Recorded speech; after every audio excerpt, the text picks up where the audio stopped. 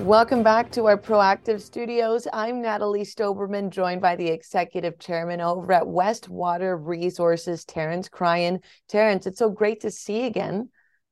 Good to see you, Natalie. Good morning.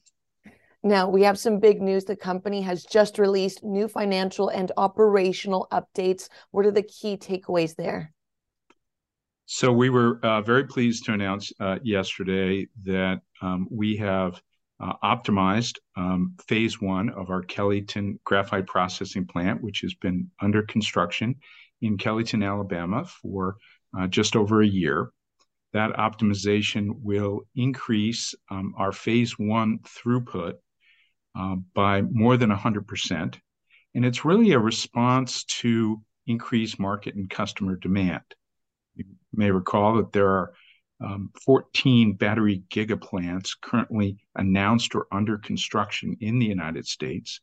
All of those plants will need graphite anode material for their lithium ion batteries. And so, really, in a reaction to that, we made the decision to increase the throughput of phase one. Now, making that decision was certainly easier for us based on the improved economics that come with that decision. So, by increasing the throughput to 7,500 metric tons of anode material, we've increased the net present value of phase one by more than 3 times, and we've increased the pre-tax IRR from 15% to nearly 25%. And Terence, we've even chatted about how the demand in the industry has been evolving in previous conversations, but it's almost as if it's shaping the Kellyton project, in your experience, to have even more potential in the coming phases. Like we're just talking about phase one. What can we expect to see in the timeline for Kellyton to be able to be up and running just based on the demand that we're seeing right now for battery grade materials?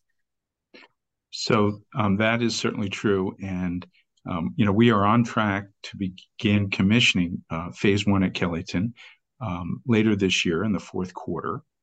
We also announced yesterday that we're intending to increase the throughput and capacity of phase two. Now, phase two is still at a pre-feasibility level, and we would anticipate beginning the definitive feasibility study for phase two later this year.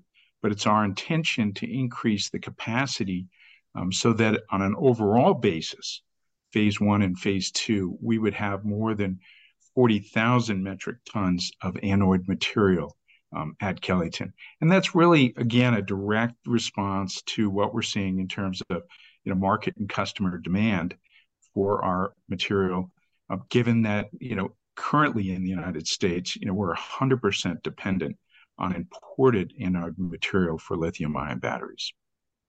And Terence, speaking of Kellyton, it seems like there's also a new debt financing sheet that will be able to cover the optimization. What are the details there as well? Yes, thanks, Natalie. We were also able to announce yesterday that we have signed a term sheet for $150 million debt financing that will cover the balance of the capital required to complete phase one. So definitely a significant step on our part in that area. And I think investors were, looking for some confirmation that we have the capital needed to complete phase one. And obviously, we need to work through that process of, due diligence and documentation to get that financing completed. But we're hoping to have that finished in the second quarter. Well, Terence, it sounds like the beginning of some more major updates to come. Thank you so much for stopping by and sharing this with us. Thank you, Natalie. Again, the Executive Chairman at Westwater Resources, Terence Cryan.